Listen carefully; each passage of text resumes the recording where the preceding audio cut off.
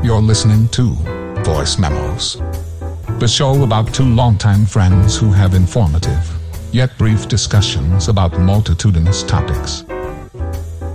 If you want to go deep into a topic, this is not the podcast for you. We keep it shallow. Now please welcome your hosts, Jenn and Myron. You know, I wish I lived in Barbie Land. So you can float off the buildings onto the ground and look at the beach. and just be friendly, not a care in the world, and say good morning to everybody across the way. And oh my God, yeah, I wish I was in Barbie Land. So is that a reaction to having to work every day? Yeah. You just wish that the Barbie world was just like real. Like right out your door. No patriarchy, no bullshit. No, she doesn't earn a paycheck. Like they're just given things, right? It's just they're just Barbie and they're just living in a dream world. You know what's the great thing about that? That Barbie movie is over $800 million now. Damn. It's insane because I went and, I was sitting working yesterday and I thought it's too hot to go for a walk. I think I'm going to go see a Barbie movie. Now, I have not been to the movies until before COVID. Wow. And let me tell you why I will not go back. Yep. So I'll wait for it to come out for stealing it. I don't care how it works, but I had a nice seat. I get the movie's at 5:25. I decide I'm going to leave here at 5 just in case. I mean, it's only a mile from my house, but traffic and parking. And I thought maybe I want to take a walk around. Did they set up something for Barbie? So I get there and I get a spot right away because I always ask Mary Parking Fairy for a spot and she always comes through. So I get my spot, I go in and I'm thinking, I already had a big dinner. I'm just going to get a bubbly water. So I get my bubbly water. Now this is like 5:15. The movie's supposed to start at 5:25 they're supposed to start turning the screen on apparently at 5:25. So yes, 5:25, the commercials come on. Commercials play for, I don't know, what seems like 15 minutes. Now, mind you, the theater is not full. There's, you have to get your seats in advance. So I take an end seat because when I'm done, I just want to be able to get out. Because some people sit there and watch the credits and all that bullshit. I don't want to have to step over them. So yeah. I get an end seat and people are trickling in. We're still on the commercials at 5:40, right? So now I've been sitting in the theater since 5:15. Then all the previews for the movies that are coming comes into play. So the movie was supposed to start at 5:25 in my mind.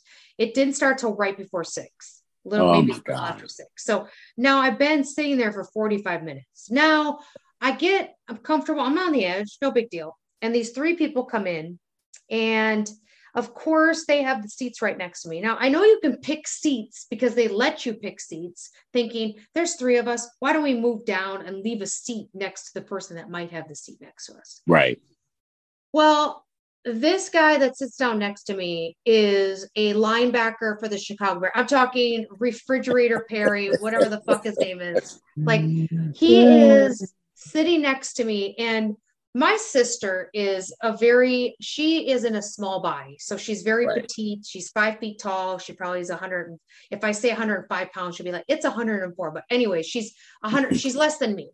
I felt like her size sitting next to this guy. I felt instantly dwarfed. And his breathing was also in line with his size, meaning that it was big and it was large. So every time he was eating his popcorn, he breathed in before he chewed his popcorn. Oh my God. And that's all I could hear. That's all I could hear. That literally, I thought to myself, I got to get my head out of this, that there's someone sitting next to me that is Andre the Giant. And then not only, and I'm thinking, God, I wish he had a small popcorn. He had a large bucket, which I think was a large, but in his hands, it could have been. The whole time, there was scenes in that movie, which I need to ask you about the one that you said you didn't agree with. I was really trying to pay attention. There was there was a scene in which like Ryan Gosling Jr., who plays Ken, I know he looks like Ryan Reynolds and Jake Gyllenhaal and all that in your mind, but there was a scene where they were singing and they were all in their black t-shirts, singing, all the Kens were singing, and the guy had to say, "Oh my God, this is so stupid," and then that got me mad because I was thinking, you're a grown ass Andre the Giant at Barbie talking about this movie, this scene being stupid, which some of it was corny, but I think it had to be corny because of it's Mattel and it's Barbie. Yeah. And, you it's have a doll. It's a doll, right? Yeah. So I think I might have missed a scene that you were talking about the last time we talked that you said, I don't want to ruin it for everybody. And you said it was pretty diverse, although the director who also did that Lady Bird movie, right? My friend Nicole told me that she did Lady Bird. Yes, Greta Gerwig, I think is her name. Yes. And that you said she was diverse, but there was a microaggression. Maybe that's not the word you used. Yeah, it was. Yeah. So, and I agree with you. I enjoyed the movie. Yeah. And you know what? I think I in the review I wrote, I called it funny and zany and silly. And it was the perfect summer movie. Like, it's a great summer movie. Really? And it's not, Greta Gerwig directed it in a way where to me, and I didn't read her say this or see her say this, where she didn't care what men thought about the movie, right? Which, you know what? Look, we got 20 years of Marvel movies, of men directing movies, not caring what anybody else, not caring what women thought about the movies. Like, it's perfectly okay to have a woman-centered movie. And there's been a bunch of them. However, this is like the one right now, so it's getting all the attention. And then I also said I loved Margot Robbie. And if Hollywood and the Academy wasn't so biased against comedy, and then against women in comedy, and against like an animated movie or a superhero movie or something like this, then Margot Robbie could win an Academy Award for Best Actress. But they would never do that because they like to reward Best Actress for women who have been abused on screen or made themselves look ugly, like Charlize Theron in that movie, or they're sex workers. They like to reward that for women, not something just funny. But anyway, so those are some of my takeaways, and I really loved it. I love the whole Ken thing. How he was just like the Ken doll has been for the last 50 or 80 years, however long it's been, just there. Like, he's not important. Yeah, he's not important to Barbie's story. Like, that's part of the fun of Barbie. So my two criticisms were actually, one was an observation that one of the criticisms of Greta Gerwig has been her movies are almost exclusively all white people. And she has gotten criticism for why would she make movies, like she made a movie set in Sacramento, which is 40% Latino Hispanic, and she just had all white people in her movie. And so she has gotten criticism through her movies. And so in this movie, she has, true to the Barbie heritage, different races and ethnicities of Barbies, because the first Black Barbie was in the 60s. And so it's in the movie. She has a few Black Barbies. She has Hispanic, Latino, pregnant, disabled, tall, shorter, bigger, all these versions of Barbie that we've seen Barbie be through all these years. Some of the absurd ones too, like, just some of the absurd ones. I don't want to spoil all the movie, but they're all there. And so that was refreshing. So I was giving Greta her props for that. That it's good that she now understands this is 2023. You shouldn't be making movies with all white cast. Okay, yeah. So there's that. And then the humor was, some of it was silly. Some of it was like social commentary because it's Barbie. So she's talking about the patriarchy and men getting their way. And it's not always Barbie saying it, because sometimes Ken is saying things. And there's one throwaway joke that is offensive. And she in the movie has been called out for it. And it is, I think when Barbie is towards the second half of the movie, and I think it may be Barbie who says it, but it also may be the America Ferrera character, where we talk about the women had no defense against the patriarchy, and then one of them says, "Oh, it's just like it's just like the natives getting smallpox. And so the joke is they had no defense. So when the colonizers came to America, they were purposely giving Native Americans, indigenous Americans, smallpox. They would have blankets with smallpox. They were trying to genocide these people to make them die so they can have all this land. And that is a very rightfully sensitive topic for the indigenous community. And so I checked around online, different social media apps to see what the indigenous communities were saying about it. And they were rightfully upset that why would they use that as a throwaway joke that didn't add to the movie at all. And to make light and fun of that situation when you're doing a story about it's fun, it's zany and silly, and it's Barbie, and you correct a lot of the misperception of Barbie, right? You bring in all the different, like I was saying, all the different races and body shapes and sizes. You do all that to honor Barbie's history because Barbie has been that. And you make the jokes, you blast the patriarchy and all that. But then you do a joke that makes light of the attempted genocide of indigenous people. Like, why did that get through? Why did the writer write it? Why did she direct it, let it in? Why did the producer allow it? Why did it get through editing? It shouldn't have been there. Why did the actors say it? Like, why didn't they say, wait, this is like, why did they say that? Like, it just wasn't, it wasn't necessary. Like, it just wasn't necessary. And, some of the people who I read about that, who were writing about it, were saying how, there's some things that are acceptable. And that's something that is acceptable.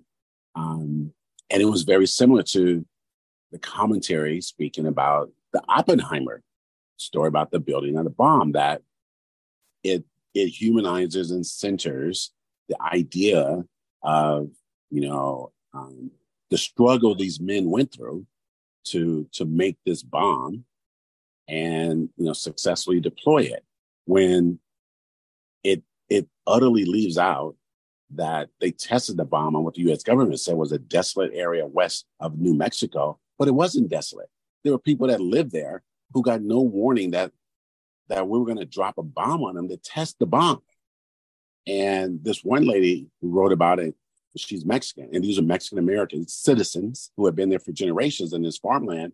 She says she was a kid, or her mother was a kid, and some men just showed up in cars and just started shooting all their cows in the head. They didn't know what was happening. They just ran into the house and tried to hide. And within, I think she said, like the next hour, the bomb dropped, and they were just there. And she said, and her mom, like, a lot of people died, but they, like half the population of getting cancer and all this stuff. And they were just throwaway people. Like it was just, the U.S. did that to these people. It wasn't a desolate piece of land. But then the other side, so that's one side. The other side is there was no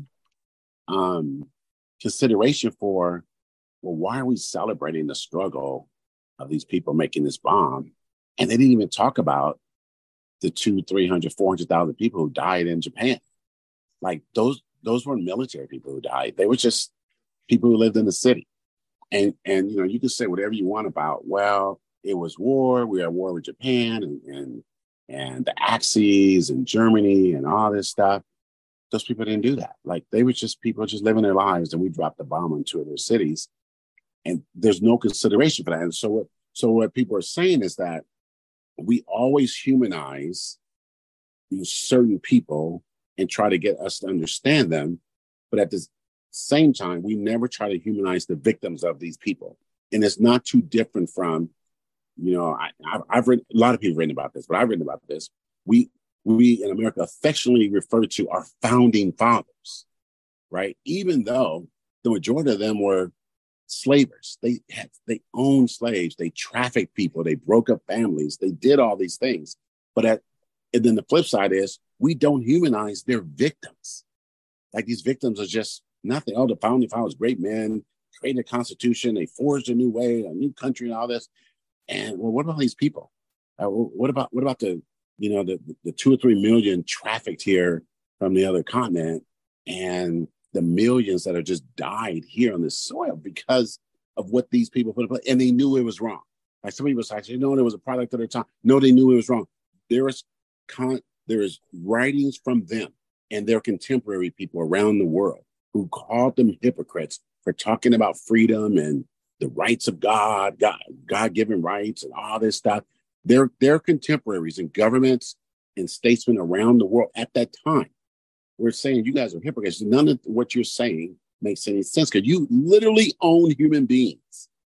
And almost every one of them wrote about the founding fathers, the people who wrote the Declaration of Independence, the Constitution. They also, we have their writings where a lot of them knew they were wrong. And it just didn't matter. They knew at the time that they were wrong, and they tried to absolve themselves on their deathbeds and all this kind of stuff. But we make them out to be such wonderful people. And, there's a million ways to look at it and to try to understand it. But one is they're all on our money. But when we tried to get Harriet Tubman on a $20 bill, one of the victims of that, American people lost their shit. It lost their shit. And Donald Trump and his people said, nope, put it away forever. So that's like a tiny little example of we honor the people who committed genocide. And we're not talking one family of slaves. We're talking 400 years, right? 400 years worth of it. And all that would happen to the indigenous people, but we demonize that when we look at, they're champions of, freedom and democracy and blah, blah, blah. And so that came through in this Oppenheimer movie. Like they did not have to do that. But they did. And you can at least, if you make a movie, you can at least acknowledge, right? Beyond, some of the guys were arguing with each other, right? And so you can at least go beyond that and say there were some citizens in New Mexico who were killed because we tested nuclear bombs on them. Like, that's crazy to think about that. And we killed a few 100,000 people, citizens in Japan. Like, that's some bonkers stuff to not even address it. So that goes all the way then back to Barbie. Why would Barbie make a throwaway joke about smallpox and genociding indigenous people? And so people go, oh, it's too serious. Oh, it's just a movie on a doll. Just let it go. You know what? But that is from a point of power and privilege to just throw that away. No, it's not. These people exist today. It's not like they're not here. And they want to watch that and enjoy that too. And people in Japan are rightly calling out this movie. Like, why are you celebrating this? Like, what if we made a movie celebrating, Osama bin Laden and the people that destroyed, the Twin Towers? Like, that's what that feels like to other people. Like, why would you do that? So, but when you're the greatest superpower in the world, you can just do whatever you want. I don't even know what Oppenheimer is. I don't even know what movie you're talking about. It's like it's going to win awards. It's the people who, scientists who escaped Germany, came to the U.S. and helped the U.S. Develop the atomic bomb. Oh. That's what it is. And atomic rockets and all that stuff. Like a lot of our science, a lot of our scientists that help with that bomb and help the United States go ahead of what was then the Soviet Union in the space race. Because after the war, there was a little race between the Soviet Union and the United States and Western powers to get the German scientists, because the German scientists were more advanced than any other scientists in the world. And they were developing rockets and rocket technology and things like that. And each side wanted to get those scientists. So the U.S., they both got some, but the U.S. got a bunch of German scientists. And that's what fueled our space program. Like we tell the myth that they were just genius, white male Americans who did this on their own. But in reality, many of the key scientists were former Nazi scientists, German scientists. Maybe they weren't all Nazis. I should take that back. But they were German scientists that we got out of Germany at the end of World War II and brought them here to develop things. And actually, not all after World War II. We got some out, between World Wars I and II. And they helped develop the bomb. So yeah, that movie is out. It's one of those films that would be part of the award season kind of deal. It's one of those kind of movies. Okay. So, yeah, but it's missing a lot of it. The message is really not the full story. Yeah, it's missing the context. Yeah, Context. It's like if you just do a story on the Alamo, right? Everybody gets told about the Alamo, Texas. They were fighting the Mexicans and they lost, and so now the big cry, remember the Alamo. That's the story, that we get in school generally. But the rest of the story is, well, what was Texas defending? Well, Mexico did not allow slavery. And because Texas had taken over, the state of Texas had taken over Mexican territory, which is Texas, and Texas still wanted slaves. And Mexico was, no, you can't have slaves. And Mexico came to liberate the slaves. And Texas was like, no, we're going to keep slaves. And the Mexican army came and they had their big battle at the Alamo, and the Mexican army kicked their asses and won. Like the American doesn't tell that. Our schools don't tell that full story. No. And Texas was defending the right to own slaves. So yeah, I'm glad Mexico won. But in America, we say, hey, remember the Alamo? These champions, they did all this. No, it's not. And so that's how, countries build their mythology and don't want the whole story to come out. So it's similar to that you get a piece of the story, but not the whole story. It's very, so there, remember the Alamo is like, oh yeah, I remember the fact that Texas wanted to keep slaves and Mexicans helped not have Texas keep slaves. It's very similar to that Mr. Global I shared with you, who let us know that we are 5th in the world as a country in ignorance, and number 1 country that believes in false information. Right. It's really amazing. And, I totally believe it. Like, and what gets me about that? It's not that the grown-ups in America are incapable of hearing accurate information or accurate history or something like that. But it's just that we have a lot of people who don't want to provide it and allow for it. They just, I don't know what that is. I really don't know what that is. Like, who wants to tell lies and believe lies? Think about, we know that there's some women out there that are just grotesque, Huckabee and Marjorie Taylor Greene. But, when you think about Missouri as an example, Missouri recently is putting a law into place that you have to, I think, check out or in regards to banning books. So in order to read a book, you have to sort of get some sort of approval. But if you have an abortion, if you're pregnant as a 12-year-old and you've been, essayed, that you can't have an abortion. But in order for you, I think it was Missouri, miserable. God, I have to remember what I was reading, but something about banning books and not being able to read books or I'm going to have to look up that law that's being passed. That is crazy. I believe it. And it's crazy though.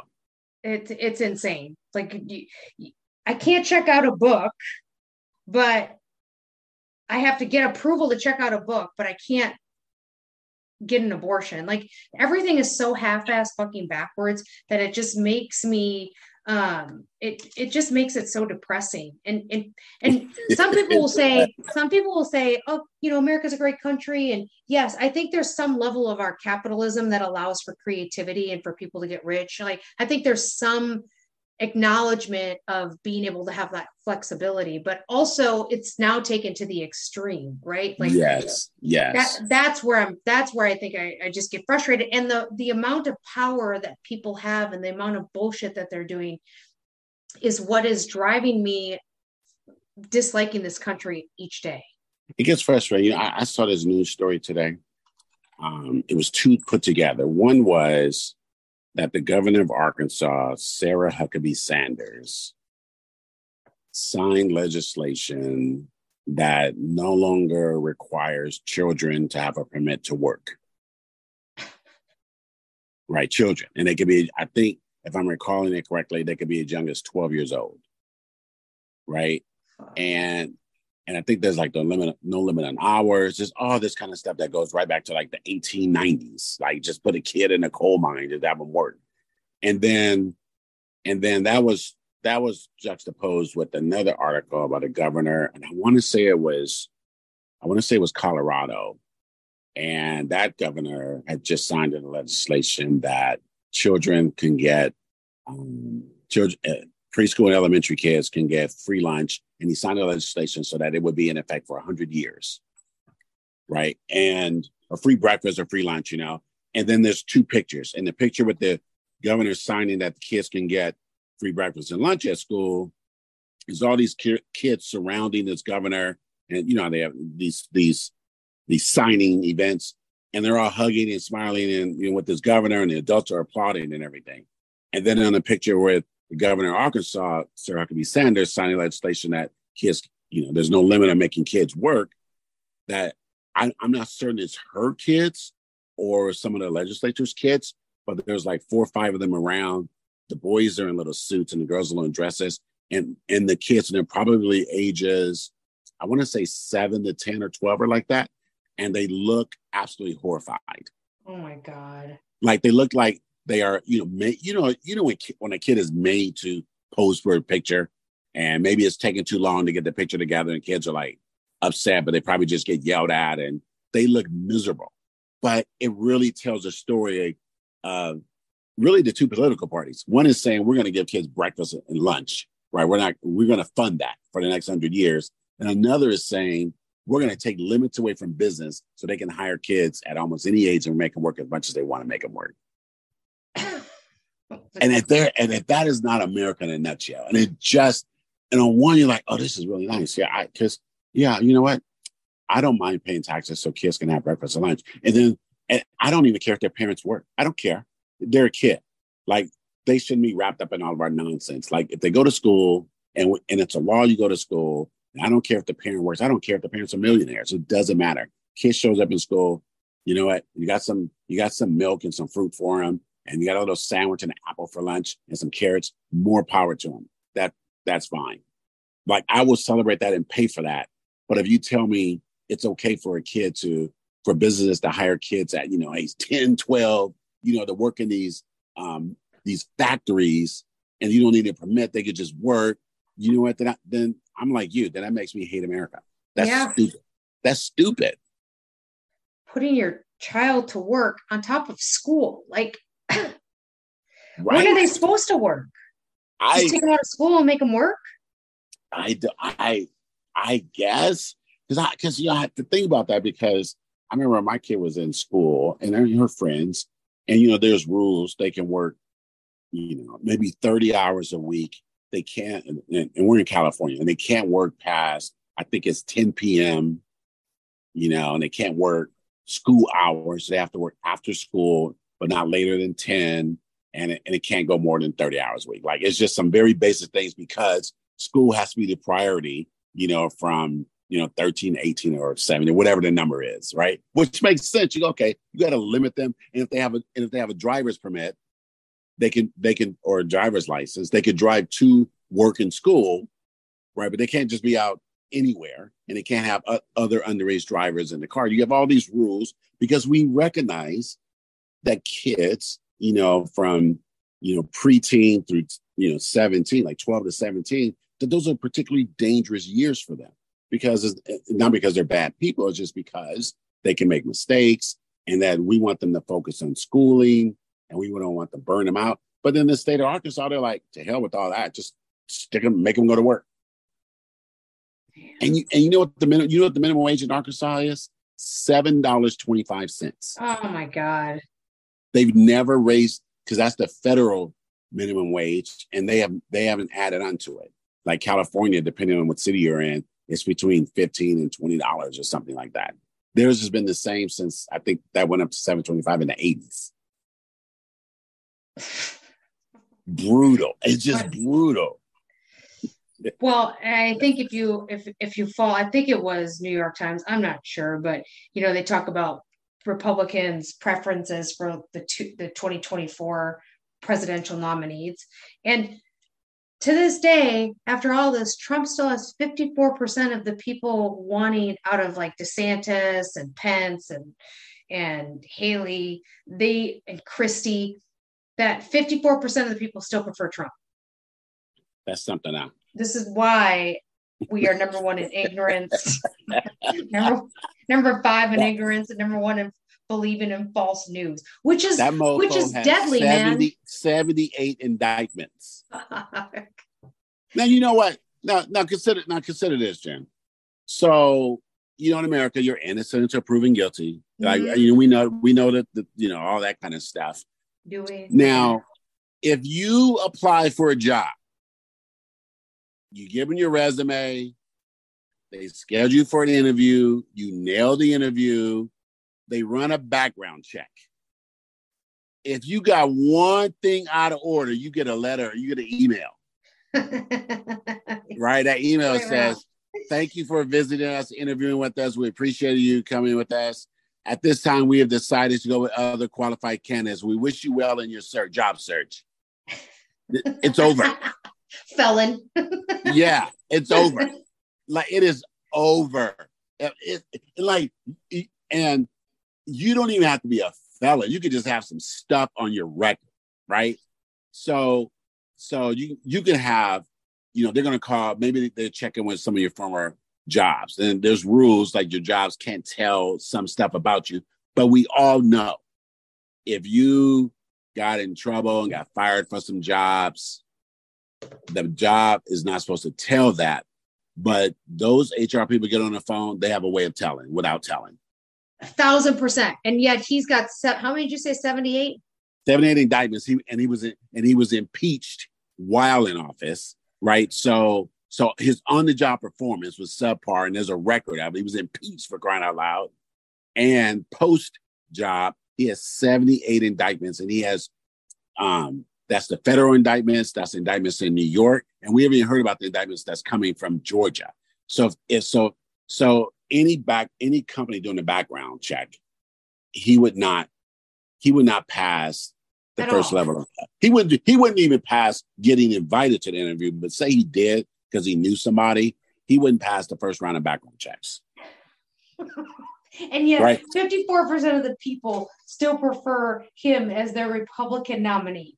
Yeah, and let me tell you, let's deep dive on that for a minute. So we know that from a demographic standpoint, about 78 to 80% of white men voted for Donald Trump, right? Yep. Or Republican voted for Donald Trump.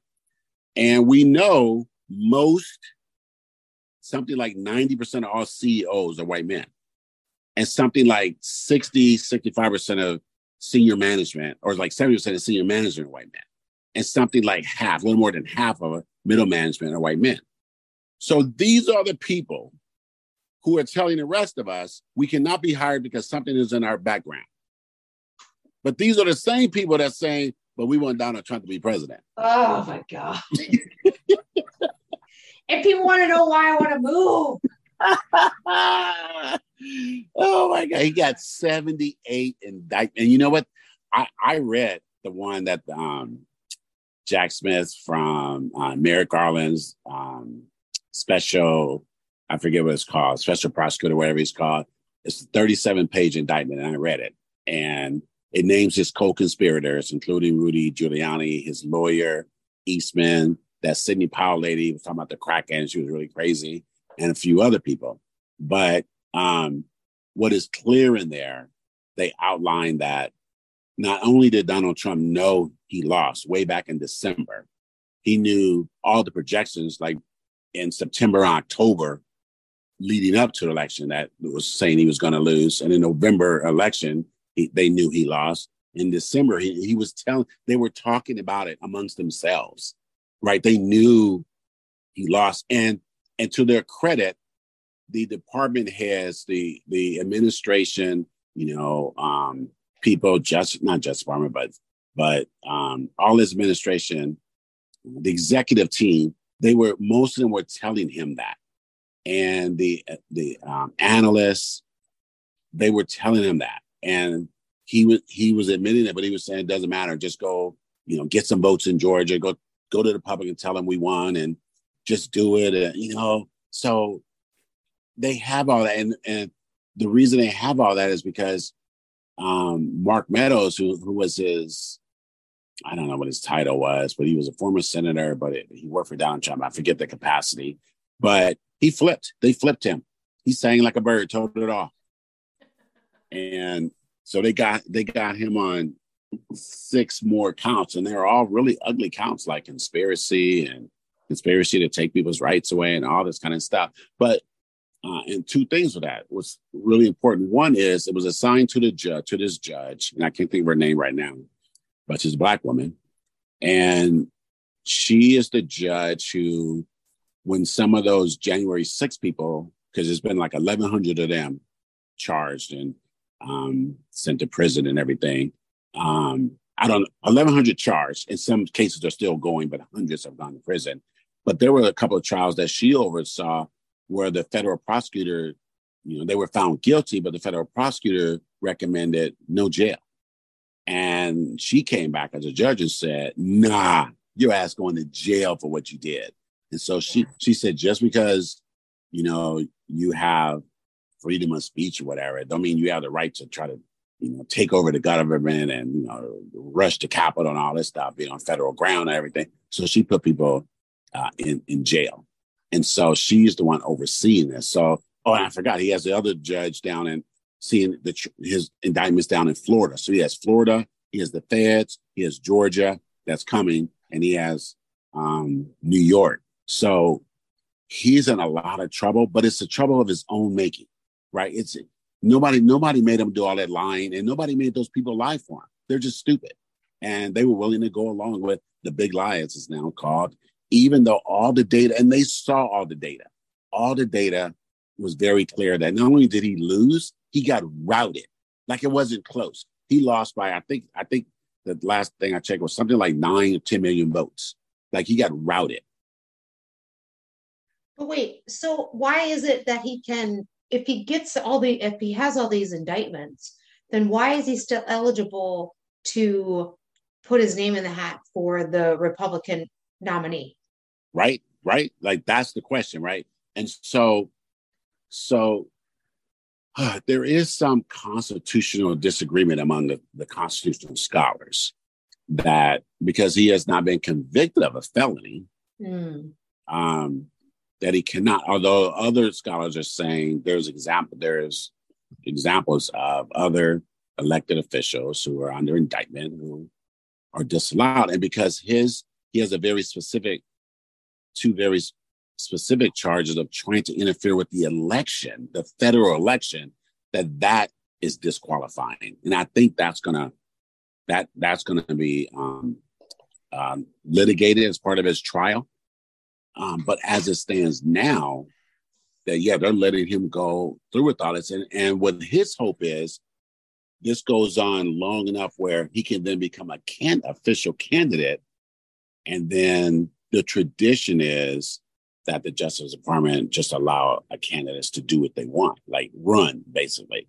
And so it is a unique position for a presidential campaign in person because it hasn't been tried before. And the Constitution is such that if there isn't a clear answer, then you just go through the motions and then you test it up through the courts. And that's basically what his strategy is, to delay things as long as he can to get on the ballots, have an election, and then he thinks he can win, and then he can just pardon himself and then all be gone, right? And so that's a strategy. Or even if he loses, then try to contest it again through the courts, and hopefully that it gets to the Supreme Court where there's more Republicans and Democrats, that somehow they can place him in office. Now, I don't think any of that will happen, right? That's such a long shot, crazy deal. And this judge for the federal indictments, they said December as a trial date, even though that could probably get pushed out. But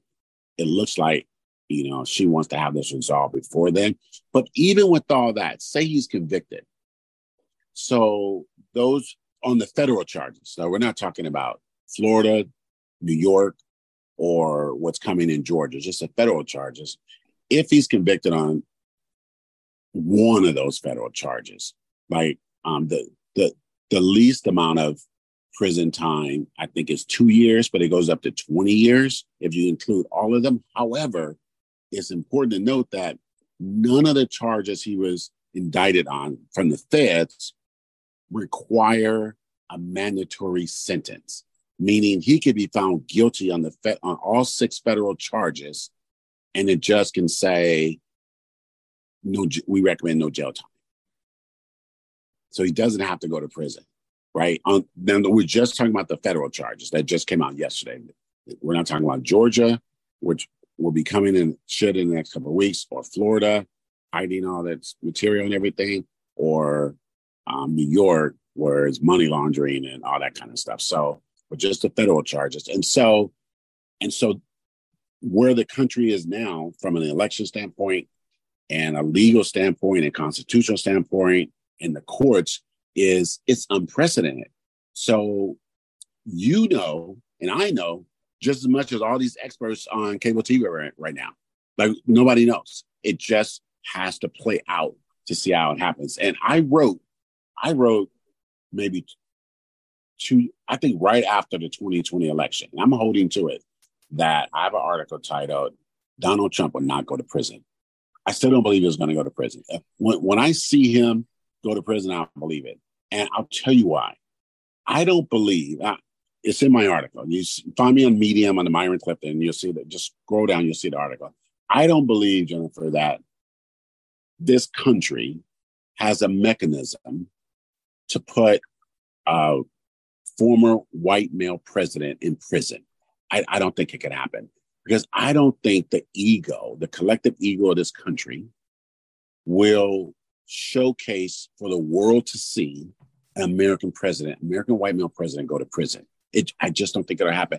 And I think we saw a very good example of that with January 6th. He just lost. And look what happened. He just lost. And a significant,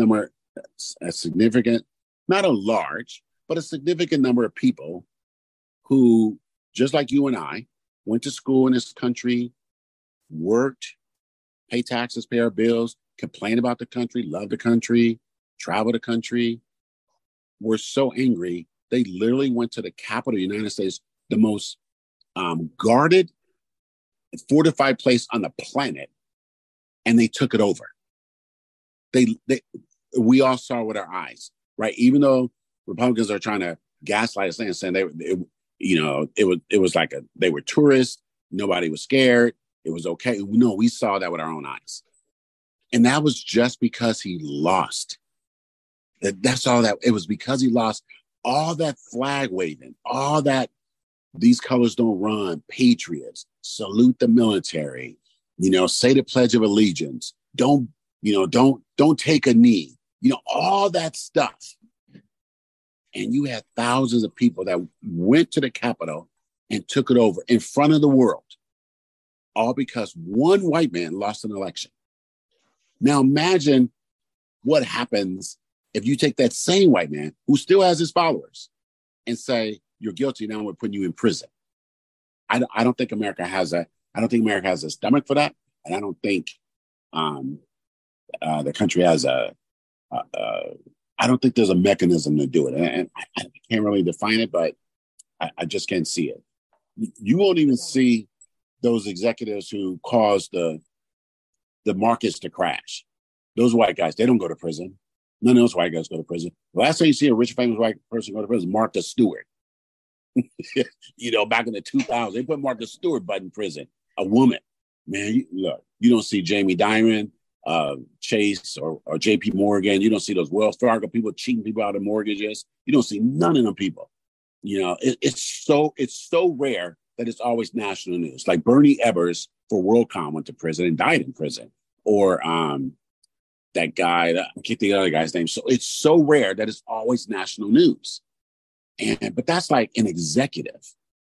Man, you don't see these oil spill people going in, these pharmaceutical people, the people that caused the opioid crisis, the Sackloff family, they settled with the government for a couple billion, I don't know how much, but it was a couple $1 billion, but nothing like their fortune for literally killing, tens of thousands of people because they pushed opioids out there. The Sackler family, they didn't go to prison. Like nobody went to prison. They just paid. They wrote a check. So I can't imagine that somehow you then get a U.S. president. Because if they didn't take his old orange ass after the insurrection that he put on and he pushed and pumped up, if they didn't take him after that, then they're gonna take him 3 years, 4 years later. And of course, this is my opinion, but I'm gonna hold to my article. Donald Trump will not go to prison until he actually goes to prison. Through all that, you said constitutional scholars. Yes. So right. I was like, wow, so just people that are experts in the Constitution. Yeah, I don't know. That's right. The last time I heard the word scholar. You know what's funny? I was just talking to I was talking to my fiance about the alien. You could be in England, say you're English citizen or British or I don't know, something like that. But you can have a degree, and your degree could be like, I have a PhD in the royal family for the years 1633 to 1637. Like that's your PhD. Like just in the royal family for like a 2-year period in their history. And I'm a scholar. The word scholar, I don't think is used enough. That is incredible. When you think about even talking about the opioid crisis and the overdose and the addiction that just ran crazy through, most people worried about the cartel, the drug cartel and their cocaine. We have legal opioids being sold and nobody has to go to jail for that. Right? Isn't that nobody? It's crazy, huh? And that's insane. It is. And it's not like that opioid crisis is over. Like no. It's everywhere. I just saw a billboard today that said, it's a billboard that says, you think you're taking, I don't know, heroin or meth or something. You're taking fentanyl and now you're dead. I was like, whoa, like that's a billboard out there. Like, yeah, because they're being laced. It's crazy. So you think about, they're even being laced with their own pharmaceutical companies. Like it's not just cocaine and heroin on the streets. They're finding pills from some pharmaceutical companies that are laced with some layer of fentanyl in it. I can't believe, like, I don't know what fentanyl is. I don't know what it is. I just know from the ads in the news that it kills people. And I'm like, well, how are people getting this? Like, what is it? It must be, I mean, I know it's a chemical, but like, what is it? Do you know what that is? Yes. It's like it's a drug that helps reduce pain. Right. So it's another, it falls under like the opioid, but smaller doses it's like 100 times more potent than like morphine. Oh God. Okay. So drug dealers, they add it to other drugs. It's cheap. So not that I know this or not that I know a friend, not, this is just what I hear on the streets. Is that because fentanyl is cheaper, you can lace your cocaine with fentanyl to so you can spread out more of your cocaine. That is crazy. Yep. But as a buyer, you don't know. You don't know. And fentanyl is usually used for like severe, we're talking cancer patients that are recovering from like major operations. It is not, and it has to be managed by like a physician, nurse. But you can't just walk away and be like, okay, yeah, here's your shot of fentanyl or push. Wow. In the hospital when you have the morphine drip, yes. It regulates every 4 hours, but the nurse doesn't have to. You can just press it. It won't work unless it's not. Like, think about if you've ever been on morphine. It's 50 to 100 times stronger than that, and even considered stronger than heroin. Oh my God. So it takes a little bit to cause somebody to die. Like it doesn't, an overdose of that, it's crazy to be thinking about how stuff is laced with that because of the fact that is so scary. Yeah, That's so scary. So we have the opioid crisis that then, which is its own deal, but then you can, because fentanyl is so cheap, the dealers can spread out what they sell, they can make more money, but you also now are killing more people. Yeah. Jesus Christ. Oh, and yeah, and that family, the Sackler family, like they're wealthy drug people, and we have all these perceptions about drug cartels, in South America and everything. But these people right here, they're right here. Yes. And they're it's addiction. Right here. You could be addicted to fentanyl, like anything causes.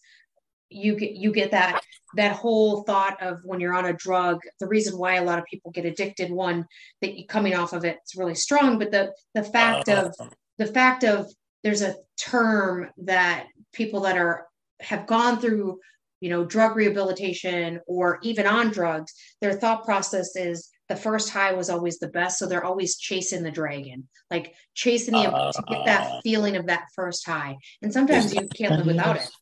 Isn't that crazy? I've heard that term. I had no idea what that meant. Yeah, chasing.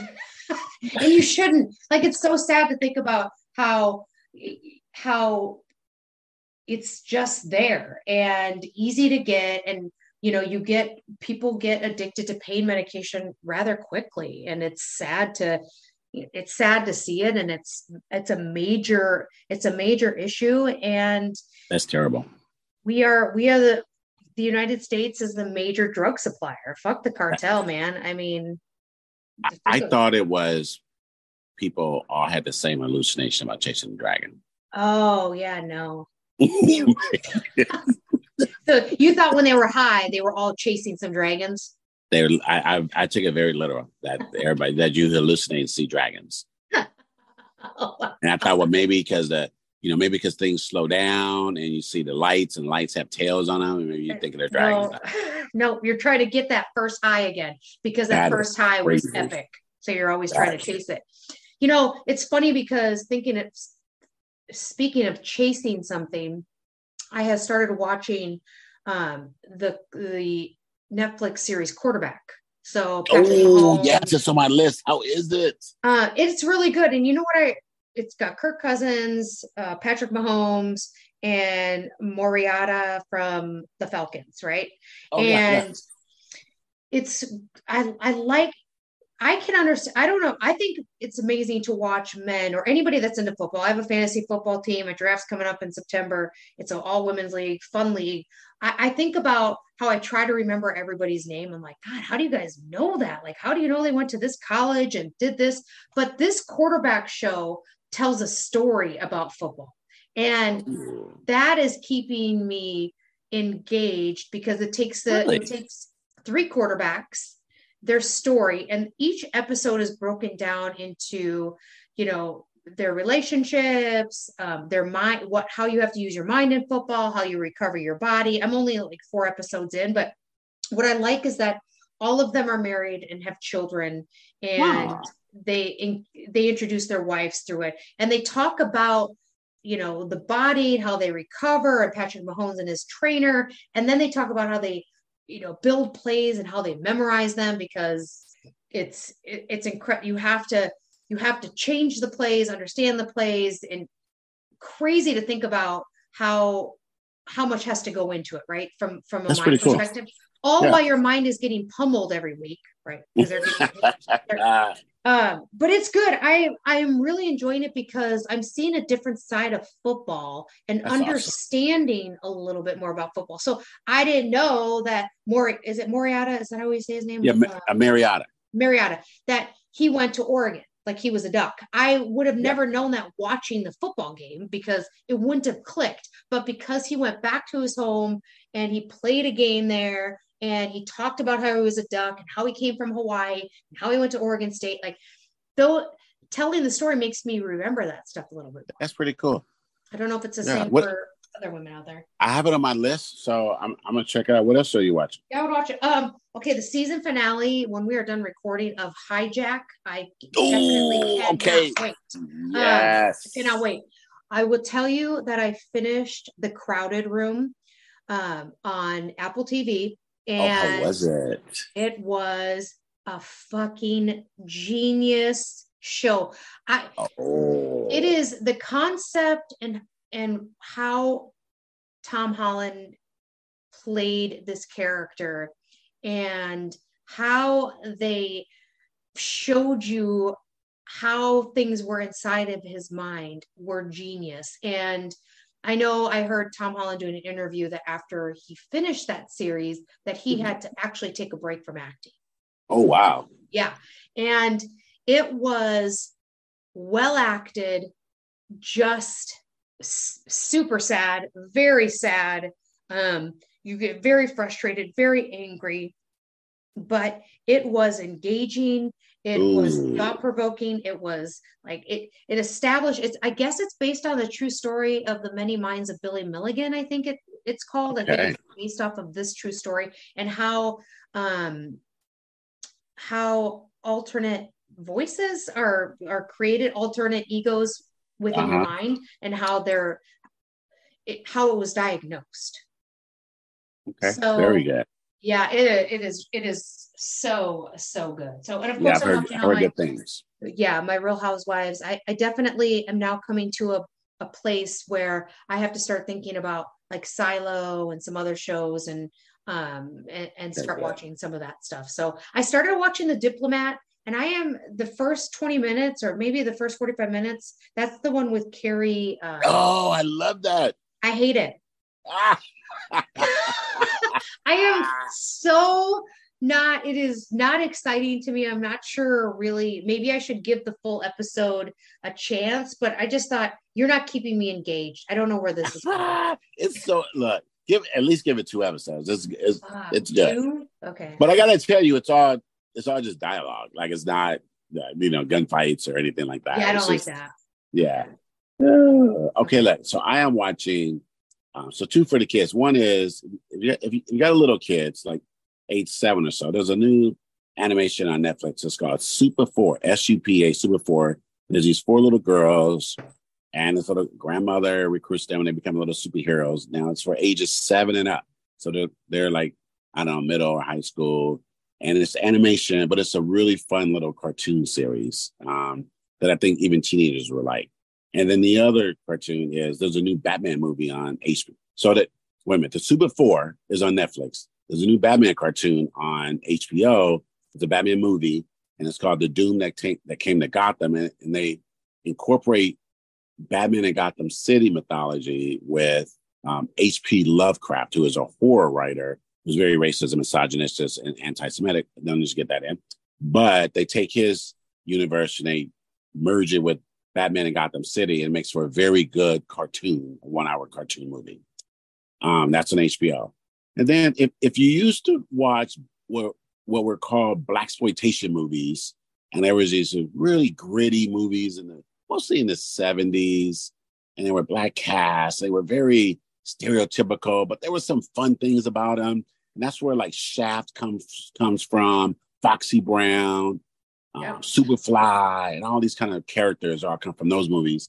Well, there's a movie on Netflix called They Cloned Tyrone. And it's I was wondering about that. That's what it's about. Jamie Foxx is in it and a few other stars. And they're making fun of those old blaxploitation movies. And so the jokes and things are in our sensibilities today would be cringy and a little bit maybe even offensive, but they're making fun of how those movies were made back then. So it's a fun movie. It's silly, and there's just some funny stuff in it. And that's on Netflix. And then the other one is season 2 on, it's called Good Omens, and it's on Amazon Prime.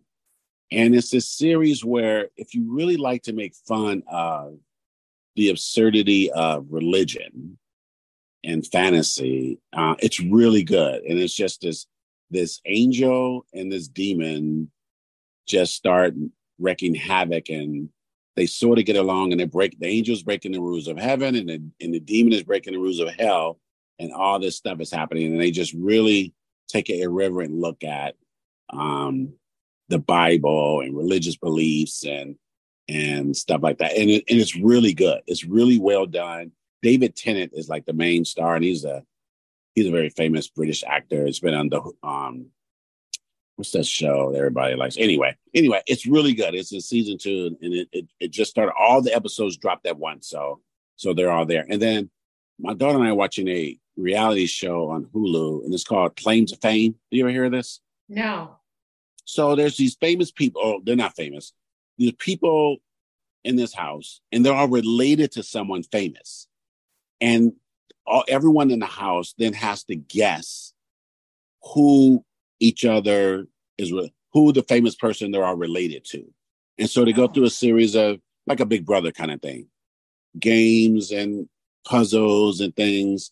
And then each week, you know, somehow you have to make a guess. And if you guess right, that person's voted out like that. And you get to find out. And so you're playing along with the house guests to try to figure out who this person is related to. And then people are lying and all this kind of stuff. So it's summer. It's a reality show.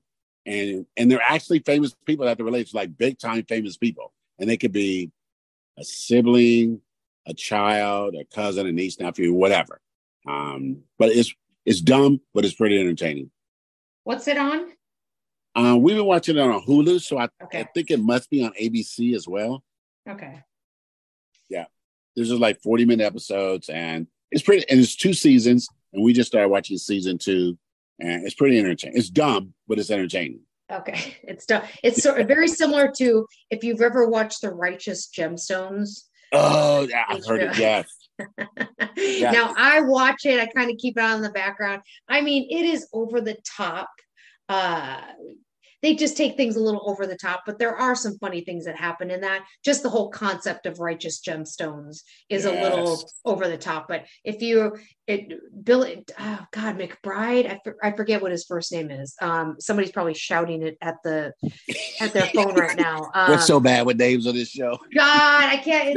It's something McBride. He's like the creator. He's a good actor, and it's funny, but very, to me, silly and sort of stupid, but also does entertain. So next week we have to talk about Lizzo.